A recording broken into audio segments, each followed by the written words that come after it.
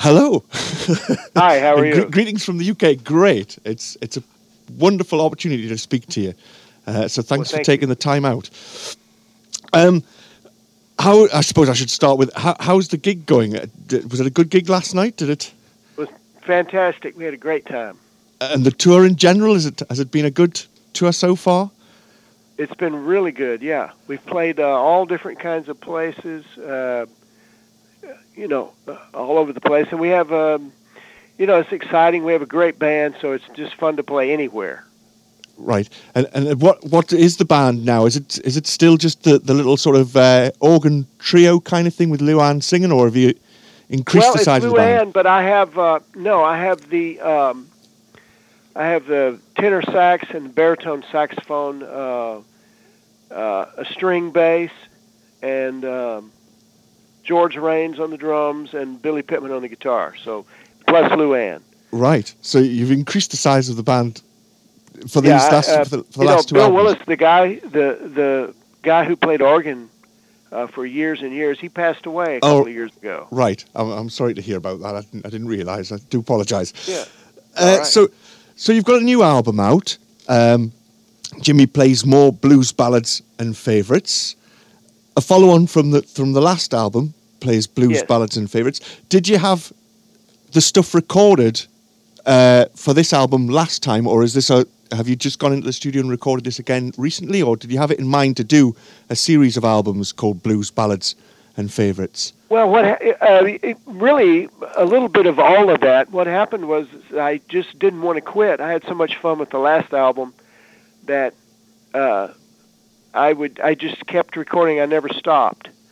So even though the last album came out and we toured, when I was home, I would book the studio and go in and record more songs, and they added up, and I was just having a lot of fun, and I didn't want to stop. That's what happened. And do you foresee a third album in the series, or? Well, my method of just recording all the time, I'm going to keep doing that. So. Right. Do you have I don't really have a plan, except that I'm just recording the stuff that I like. Sure. Do you record it in a studio in your own house, or do you book a studio these days, or? Well, I found a studio down the street from me in Austin that's got everything I want, and has tape. Right. So we use tape and a lot of the old stuff. Plus, we use the new stuff too. So. Right. So we have a board and tape and. But you're not adverse to using Pro Tools if need be, sort of thing. Oh no, I'm not against Pro Tools. See, the thing that Pro Tools guys used to use a razor blade. Now they use Pro Tools. Yeah. It's the same thing. Just a little easier. But we still use we still use all the other stuff. So. Right. And do you record it live without overdubs, or just to get the band together? Live, and if I need to do a guitar lead over or play a rhythm part, or a lot of times I sing it over and until I like it. Sure. Better, Okay. And so the songs that are on the albums, are these songs that you've grown up with over the years and that you've just thought, I've got to get these songs recorded because they were influential in my beginning years, or are they just how have you gone about picking the songs? A lot of that is the case. And then, if you get into one artist, you'll find you find one guy, and that guy leads you to another guy, and then that song leads you to another song, and I'm just constantly on that journey, Right. It's really fun. I don't think it's possible to run out of material. There's a lot of good songs out there, isn't there? Let's face it. Fantastic. So, who were some of your early influences when you were growing up in Dallas and stuff? Who sort of made you think? There was a lot of the local guys. There was Freddie King. My uncles played country music, so I was always listening to Webb Pierce and Lefty Frizzell and Bob Wills and all that kind of stuff. Right. Which is really the same as blues. Just a slightly happier version at times, isn't it? But yeah, well, I don't know. If you listen to the really old country, I mean, it's the same to me. right. I found a lot more similarities than differences. So they're both lovely styles to listen to, that's for sure. And something that the listeners of the show do, that we listen to all kinds of country and western and blues and rhythm and all the way up to extreme metal, probably next after this interview. But there you go. Well, I like it all. So, but I have my own thing that I do, but I listen to a lot of different things. Right. And so you were growing up, obviously, and you were into this guitar. What was it about, like, for instance, Lefty Frizzell and Freddie King? What was the thing that made you think, oh, I love that sound? I mean, I'll give you an example. I think it was just the beat and the raw, the soul, the feeling of it, you know? Right. It's just... but there's nothing particular about those, for instance, Freddie King's guitar style that... You know, it was everything about it. I mean, I couldn't believe how they. I couldn't figure out how do those guys know what they're going to play. You know, when I first started, I was like, how do they know what to play? And so I've been on a 40-year journey of figuring out what to play. Figure that out. And do you feel that the answer to that is that. It's different every time, so you have to sort of cultivate your mind. You have to ask yourself, what do I hear, and what is my style, and then try to play that. Sure. So that's been the fun of it. Yeah. The Fabulous Thunderbirds then was probably the first time that you came to prominence as a guitar player. Certainly in the UK. Great band. Lovely sound. What was it that made you think, I think I'll go solo? I think I've had enough of a band situation and I want to try doing my own thing. What was there a particular reason, or did you just think, oh, I've had enough now and I want to go off and do my own thing? Well, I started the Fabulous Thunderbirds, and it was my dream at the time, and I did it for 15 years. Right. So. It was just time to do something else, It just felt like it was time to break away, and okay. It wasn't any particular one reason. I also had problems, like I was drinking too much, and so. Okay. You just felt you needed a bit of a break from that. I needed to. I just said, you got to stop the bus and let me get off, and I had to go and try to get myself together a little bit, and then I fell into that. Then Stevie and I made a record together, and Family Style. Yes. Yeah. And then it just seemed like the thing to do, So I just kind of followed my nose, or my heart. And that album, it was a fantastic album. A great mix of yourself and Stevie's playing styles, and of course the slightly funky overtones from Niall's production and things like that. Really, really good album. Do you feel that had your brother lived, that you might have done another album like that? Oh yeah, absolutely. We had so much fun. We made that record pretty quick, and while he was touring, and it was just a pleasure from the beginning to the end, and we had fun hanging out together, and it was really good for us because we had both been separately on the road.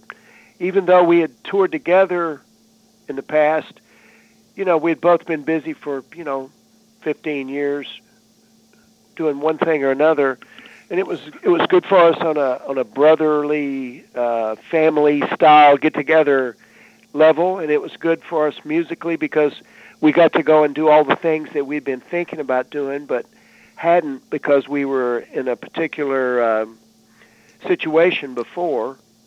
Right. So it was also a bust out, Yeah. And it was just fun all the way around. And of course, the shock of what happened before, that Stevie got killed before this album came out. Oh yeah, yeah. And so yes, it was just a shock. Yeah. I don't know how else to say it. But the album itself, I mean, definitely the fact that it was such a fun thing for you to make, it comes across as you can hear that record. exactly, the excitement and the joy in your playing from both ear and the. I think I don't know what we would have done next, but I know we would have done another one, and it was really a sad loss, a popular record, Yeah, too. Yeah, and you still, but there was sort of a cloud over it, after. Sure. People didn't know whether it was okay to like it or not, then. It seems like. Sure. Because they were being respectful, Yeah. But you couldn't help but like it, really. As I say, it was one of those very, very uplifting albums for me personally. I always thought it was one of your finest works, the pair of you. But do you still play stuff from that album then, or I think I saw you. I do. Last night I played DFW and White Boots. Right. So we still do. We on the gig we do a little bit of everything. Mostly our new thing, but we do a little bit of this, a little bit of that. Also. Okay. And on that album, of course, you played on Hillbillies from Outer Space. You did a bit of lap steel guitar. Is that something that you still tinker with now and again, or? Well, I have a few of them at home, and it's sort of a hobby, but it's such an intense instrument. I found out that you have to play the steel guitar all the time to play it like the masters, basically. To be able to play all those lovely country licks. Otherwise, you sound like an amateur, And it's not an instrument to sound like an amateur, is it? Well, then I decided, after fooling around with it for a while, I decided, well, maybe I should try to play the guitar. Maybe I shouldn't quit my day job. No, I think you've done all right with the guitar, to be honest. But how do you go about? I love music, of course, but I love other instruments. I love trumpet and saxophone, and I can't play them, but I love the piano and the drums, and I love all that stuff. So. Right. And do you ever play that stuff as well? Because Doyle Bramall's known better as a drummer, isn't he? But he also plays guitar and stuff like that. And he plays guitar a little bit. He plays, he plays enough to write a song on it. Right. That's the way I do. I use the piano for writing songs, and I play around with other instruments, but I can't really. You wouldn't get up in front of 1,000 people or 2,000 people and play a drum solo then? No. I wouldn't try that.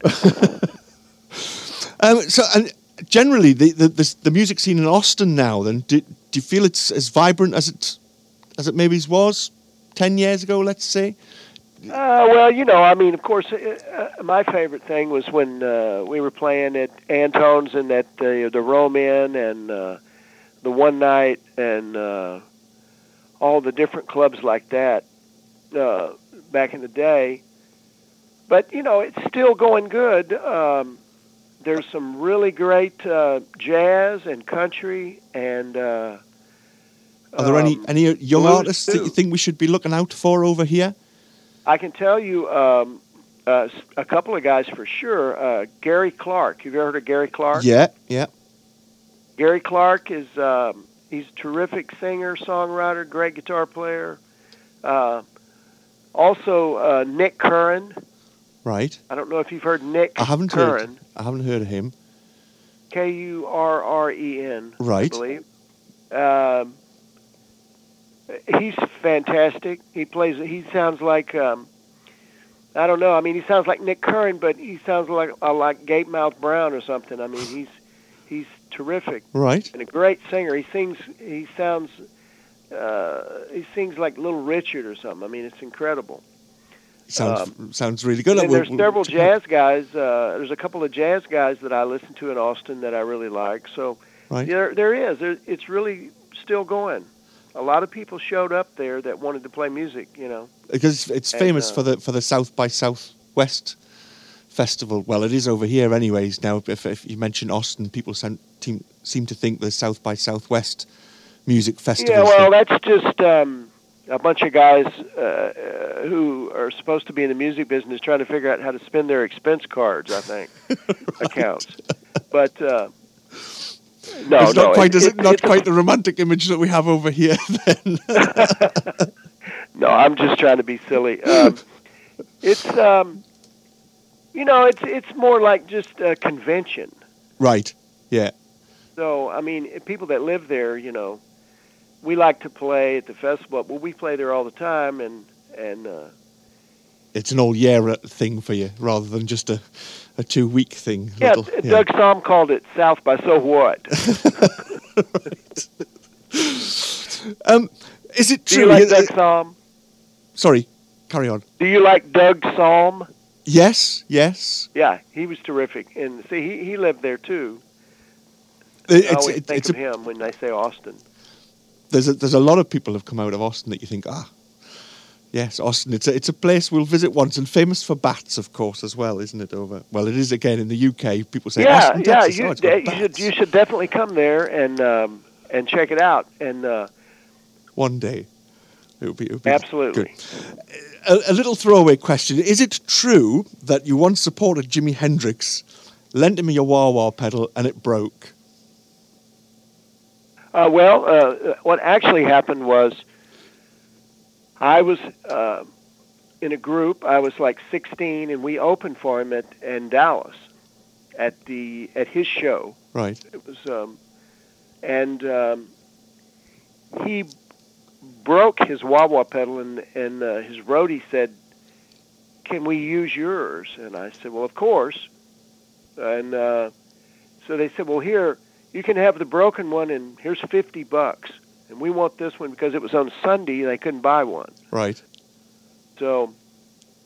You did. I did it. What a claim to fame.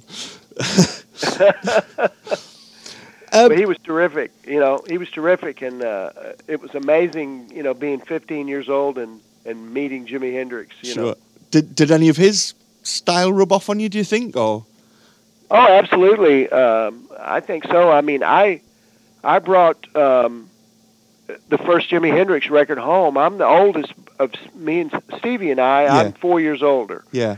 So I'm the one that brought home a guitar and blues records, and as a matter of fact, I brought home the Jimi Hendrix 45 of Purple Haze before anybody knew around there knew who Jimi Hendrix was. Right. So I brought. I always loved Jimi Hendrix. I mean, he was fantastic. Right. Of course. You've recently been over in the UK now at the Goodwood Festival of Speed. Is that right? Yes, that was terrific. Now, you came? Is it right? Because you've got a massive interest in cars, and I only just recently learned this. Actually, I didn't realise you were such a hot rod enthusiast and builder and designer and award-winning hot rod builder, sort of custom car builder. Do you want to tell us a little bit about that? Yeah, well, when I was a kid, before I started playing guitar, all I did was think about cars, and I drew cars, pictures of cars, before I went to school even, and I built model cars, and really I just had cars on the brain, and so when I started playing guitar, I thought, well, maybe I can get good on the guitar, and then I can buy a car. If I practice really hard, I can make some money and buy a car. So, and I've loved cars ever since. And so after a few years, I started wanting a car again. And actually, I'd never even had one. It was just a fantasy, Uh-huh. And so, dreams come true if you work on it. Sure. And that's what it was. I I got a car. I was driving around in an old car a new car that I didn't like, and I thought to myself, I'll just sell this thing and get an old car because that's what I want. And that was all. It was as easy as that. But it takes people a while to figure out what to do sometimes. Right.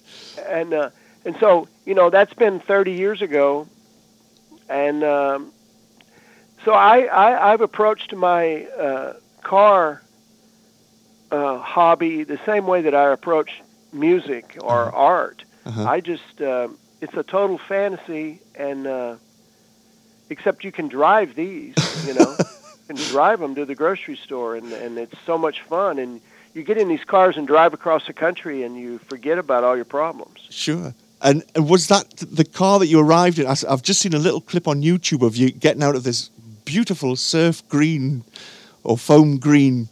Is it a Cadillac at Goodwood and start yeah, playing? that was at the Goodwood. That was my '61 Cadillac Coupe de Ville. So that was your own car?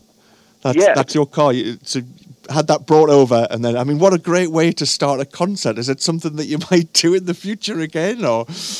Well, I would love to do it again. It's just it was a bit like being in the carnival, because I would drive on the track in my car and speed up to in front of the stage and jump out of the car and start playing with the band who were on a flatbed truck. Yeah, I've seen the little clip there. And this was all Charles March's idea. Right. And at first, I thought, he said, would you like to do this? And I was like, you're kidding. I didn't believe that it was real, It sounded crazy. But then he convinced me that he really meant business, and I was like, well, okay, this sounds like a blast. And it was a really amazing combination of things to do all at once. With the band on the flatbed trailer and everything. It was incredible. And then fellow guitar player stroke hot rodders, Jeff Beck and Billy Gibbons, of course, were there doing. Absolutely. I mean, we were having a ball. So were you looking under each other's hoods then and checking out the valves? Oh yeah. I mean, but at Goodwood is the premier. It's automobile event in Europe, I guess. It's incredible. I mean, there's every kind of race car, every kind of antique car, every kind of new car. Right. It was incredible. You couldn't even see all the cars. There were so many fantastic, and each car has a story, Sure. So, obviously, you really enjoyed that. What about touring the UK and Europe in general? Will we be able to see you back over here at some point, do you think? Or?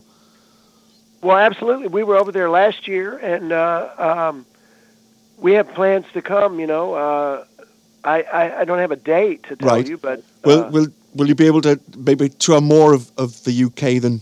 Because usually, well, I don't say usually, but quite often you only get to play London or something like that. Would there be a chance of you playing more provincial towns and cities? I think the last time I saw you, where we are, which is a place called Newcastle upon Tyne, you were supporting Buddy Guy in a little theatre in Newcastle.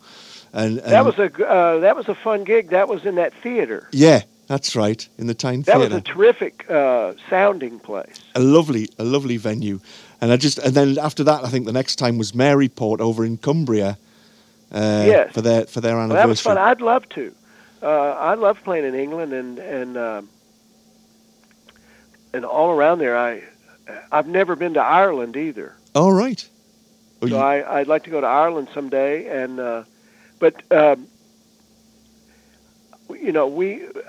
that's why we have this new record out really soon, and so quick from the last one, and we'd love to come back. So excellent. Well, I really do hope that you can get back up north and play again.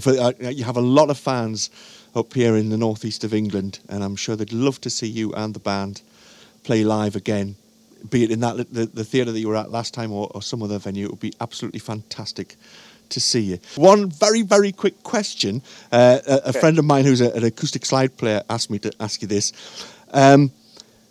with the sound of Six Strings Down, would you ever feel like doing an acoustic album, a bit like what Lightning and Hopkins would have done? Something of that nature, a pure acoustic, finger-picked album. Well, you know, I've actually recorded one. I've got one in the can. All right. That, you know, I may work on again someday. So I have thought about that, and I do really like that that style. I really like Little Son Jackson and Lightning Hopkins and those guys. So I should do that someday, but I'm having so much fun playing with the saxophones in the band right now. And the big band sound.